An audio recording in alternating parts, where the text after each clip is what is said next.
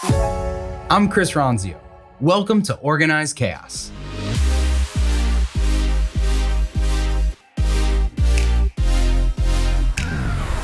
Welcome to Organized Chaos.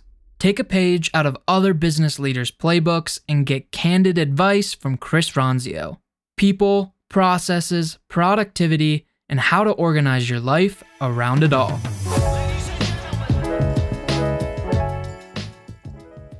In addition to Chris Ronzio and CMO of Trainual, Jonathan Ronzio, being brothers, they are both multifaceted in their career endeavors and personal lives. Jonathan is also one of two hosts on a podcast called The Stokecast. They invited Chris on for an episode, and as a result had a great conversation that fans of this show will be sure to appreciate as well. It's a well-rounded chat about their relationship as brothers, Chris's entrepreneurial journey, how he has managed type 1 diabetes since age 7, and pushing the boundaries of his personal growth. So sit back and enjoy. I am here with Emily, welcoming my brother Chris onto the show. What's up? What's up, bro? How you doing? Hey, everyone. I'm great. Thanks for inviting me on. I think I've known you longer than any other guest on your podcast. Yeah. Got it. Perfect. Starting with dad jokes. I like it. Yep. There will be plenty. I would assume that to be correct. So on this, I mean, obviously I know your story, but I think a lot of our listeners have heard me talk about, things that we have done together, talk about Trainual and different, all the trips out to Arizona and whatever else is going on in my life. I share pretty candidly here. So I think it's interesting to have the other side of that story rounded out. And then also I love that Emily kind of knows a bit, but like not the full backstory. And so it's kind of like, it's hard to be the editor of your own film because you know where the story thread goes. And so in your head, you connect the dots, whereas the viewer, the listener, or whatever does not. And so that's where I think it's cool to have Emily here to like pull at the thread and connect the dots that like I would just fill in a conversation with you anyway. So that gives a more well-rounded approach. We need to have Emily on all of our calls together just to guide them. Oh, that sounds like my nightmare. I don't want to do that. Well, welcome, Chris. I've also been excited about this one because, first of all, we have to sprinkle in some interesting, embarrassing stories about Jonathan, of course. But also, I think it's just, they don't, right. Yeah, you've just been flawless your entire life. We all know. But also just because, like he said, I mean, we kind of have heard like snippets of his story with you, but I like that we're kind of getting this other perspective. I always think it's interesting for siblings to, especially because you guys are a few years apart too, where you kind of ask about the same circumstances and you get like wildly different experiences a lot of the time, which is very interesting. So I'm psyched to dive in. So like we do with most folks, we kind of start with, what does your world look like these days? Like what is your not normal, but kind of like your day to day? Like, what does that look like for you right now? So day to day, as Jonathan might have shared before, I'm running Trainual, which is an online software for policies and procedures and making the playbook for your business. So we've got thousands of companies and organizations using it around the world and a team of 22 now. The headquarters is in Scottsdale, Arizona, where I'm calling from. And then Jonathan is obviously flying in once or twice a month to be a part of meetings here. But that's kind of what today is like. So we've been doing this now for just over a year and a half, and it's been a crazy growth story from just three of us to in the 20s now. And we've learned a lot, but it's really just hacking away at trying to build a cool startup SaaS company. Man. All right. So there's a lot there that I already want to dig into. But Totally. Can we maybe go back to the beginning? I mean, like, when did this entrepreneurial spirit start for you? Like, when did you feel that bug, if you will, that you kind of wanted to almost have control of your own destiny, if you will? Your first business experience. I'm so intrigued. For translating. I want to hear what Jonathan thinks too, because this perspective will be fun. But the earliest memory I have is we were visiting my aunt and uncle, our aunt and uncle, I guess, in New Jersey at their house. And one of my uncles said that he would pay me to wash his car. His car was in the driveway, and he pulled out a wad of cash from his pocket, and it was a small wad. He had like $4, and he told me he'd give me the $4 if I'd go wash the car. And I made this connection in my head that a Ninja Turtle action figure at that time in the 80s cost $4. And I was like, okay, one car wash equals one Ninja Turtle action figure. Go. And so I started washing cars, and that for me is like where it clicked, that I can do some kind of service or provide some sort of value and get the things that I want. And so through childhood, as Jonathan can attest to, there were always just little kid businesses like lemonade stands, but instead of a regular lemonade stand, it was like a lemonade concession stand on a golf course that had like 10 different flavors of lemonade and signage, and it was this big operation, and I guess it was just fun. It was just like playing any other game. Entrepreneurship was a game. And so there was, landscaping businesses, Ronzio Landscaping, and there was the Ronzio Car Wash, and there was selling wrapping paper and candy. And I think I had a dozen business cards by the time I was 10.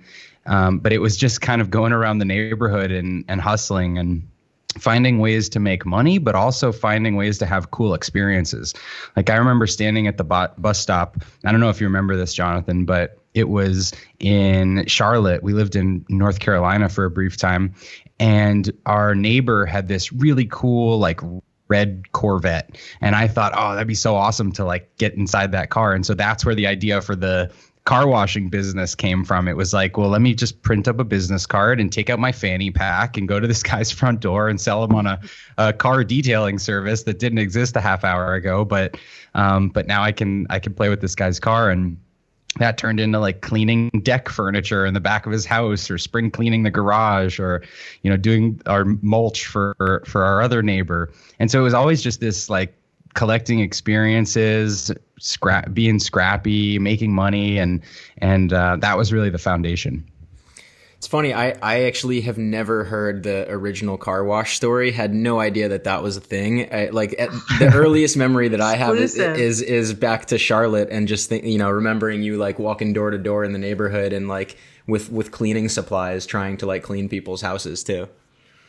Well, it's funny because I've had diabetes for 25 years, type 1 diabetes. So when I was a kid, I used to do the juvenile diabetes walk, and I'd walk door to door collecting donations, and people would be writing me checks for $25 or $50. And I got comfortable going door to door and asking for money. And so it was almost easier to be like, hey, that $50 you gave me last month for the diabetes thing? Well, can you give me $5 to wash your car? Like that felt like an easier ask. So I think it conditioned me to be okay doing that. The cleaning service, I don't know if you remember this, Jonathan, but we had this, the neighborhood we lived in, there was, it was like a modest, nice neighborhood, but there was this house that was like a monstrosity that they had just built addition upon addition, and it was this huge house. And I remember always driving by it thinking, I wonder what it looks like on the inside. That's where the cleaning business came from. Like any excuse to go up to their door and say, can I dust your piano, to get inside the house. To me, entrepreneurship was like just an unlock to an all access pass to the world.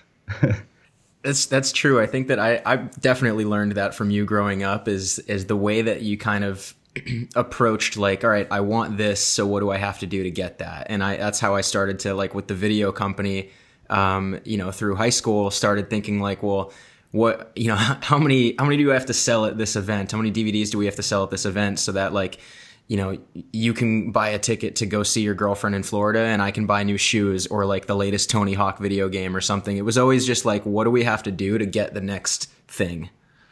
Right. It's the same thing from like the trading Ninja Turtles for car washes. It was never really about the money. It was more about, I want this. How do I get it? Yeah, and I also think that there's something there too, and it's almost like it was innate in you, Chris, which is pretty, I think, rare. But like that you're not asking other people to just get it for you and do the work for you, which I think is sometimes a quality that people bring with them into their adulthood. If they're too, sheltered or taken care of, you kind of just went for it yourself, which again, not about the money, but that kind of like work ethic is just invaluable. So Definitely. But I think it's also like an Achilles heel around delegation. I'm sure we can talk more about that. Oh yeah. I would love to hear your thoughts on delegation, because Jonathan and I have labored over this conversation personally for a very long time. It's a constant struggle for me. Yeah, absolutely. So, I mean, what's your approach now, Chris, when you're obviously leading a company that's really fast growing? You've had some success in the past, obviously, as well. So, like, what is your opinion or thought process when you're thinking about delegation now? Well, since you guys are so well versed in outdoor sports, let me tell you a snowboarding story. So like the only time I've ever snowboarded was in Breckenridge, Colorado.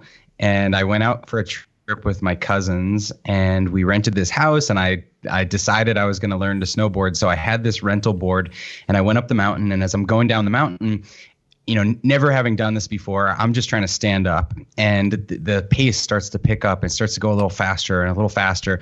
And if you've ever been in that, situation where you're going too fast that you're like, I can't even move a muscle, or I will 1000% eat it. Like I will totally fall right now.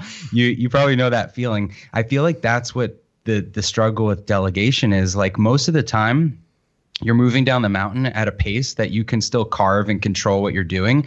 And you're like, I got this. I'm all on my own. I can do it. But when you're scaling at a certain speed, or your business is growing at a certain pace, and you've got more work than you could ever possibly handle, you either have to just stop dead in your path and say, no more work, please. My business will never grow anymore, and I will not delegate. Or you have to just get comfortable going way too fast down the mountain and realize that you can't do it all.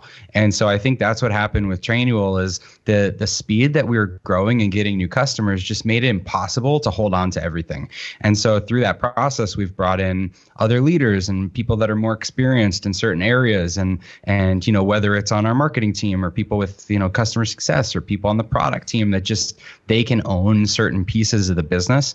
And then it's not about me trying to grip tightly to those areas of the business and delegate task by task. Here's what to do today. It's more about delegating a responsibility. Like, here's the area of the company I need you to own, and here's where we're trying to get to, and I trust you from point A to point B.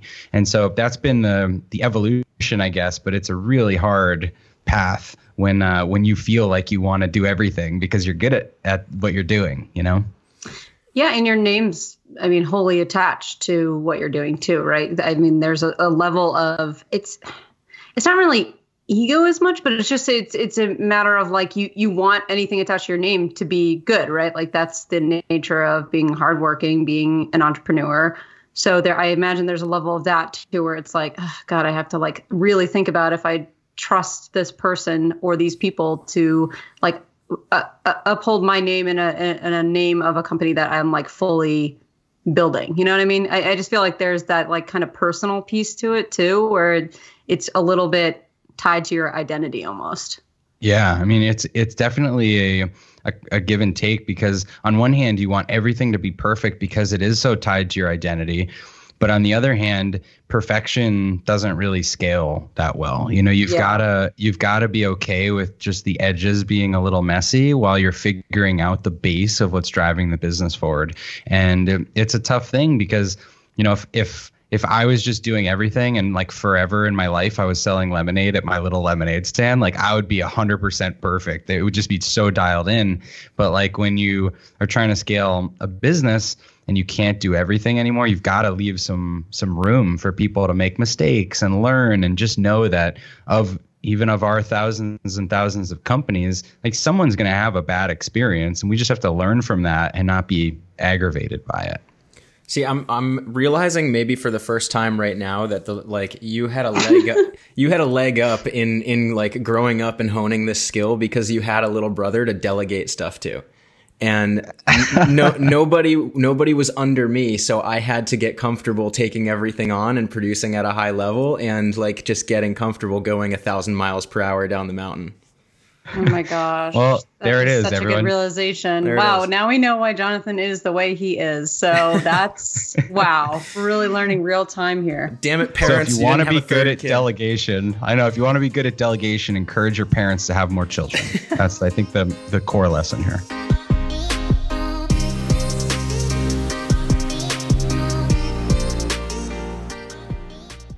Hey, thanks for listening to Organized Chaos. If you liked this episode, be sure to subscribe and leave a review or share it with anyone in your network that you think could use this information. If you want to connect with me personally, please text me 480-531-8411 or connect with me anywhere on social at Chris Ronzio. Or you can connect with Trainual at Trainual, just like a training manual. See you next time.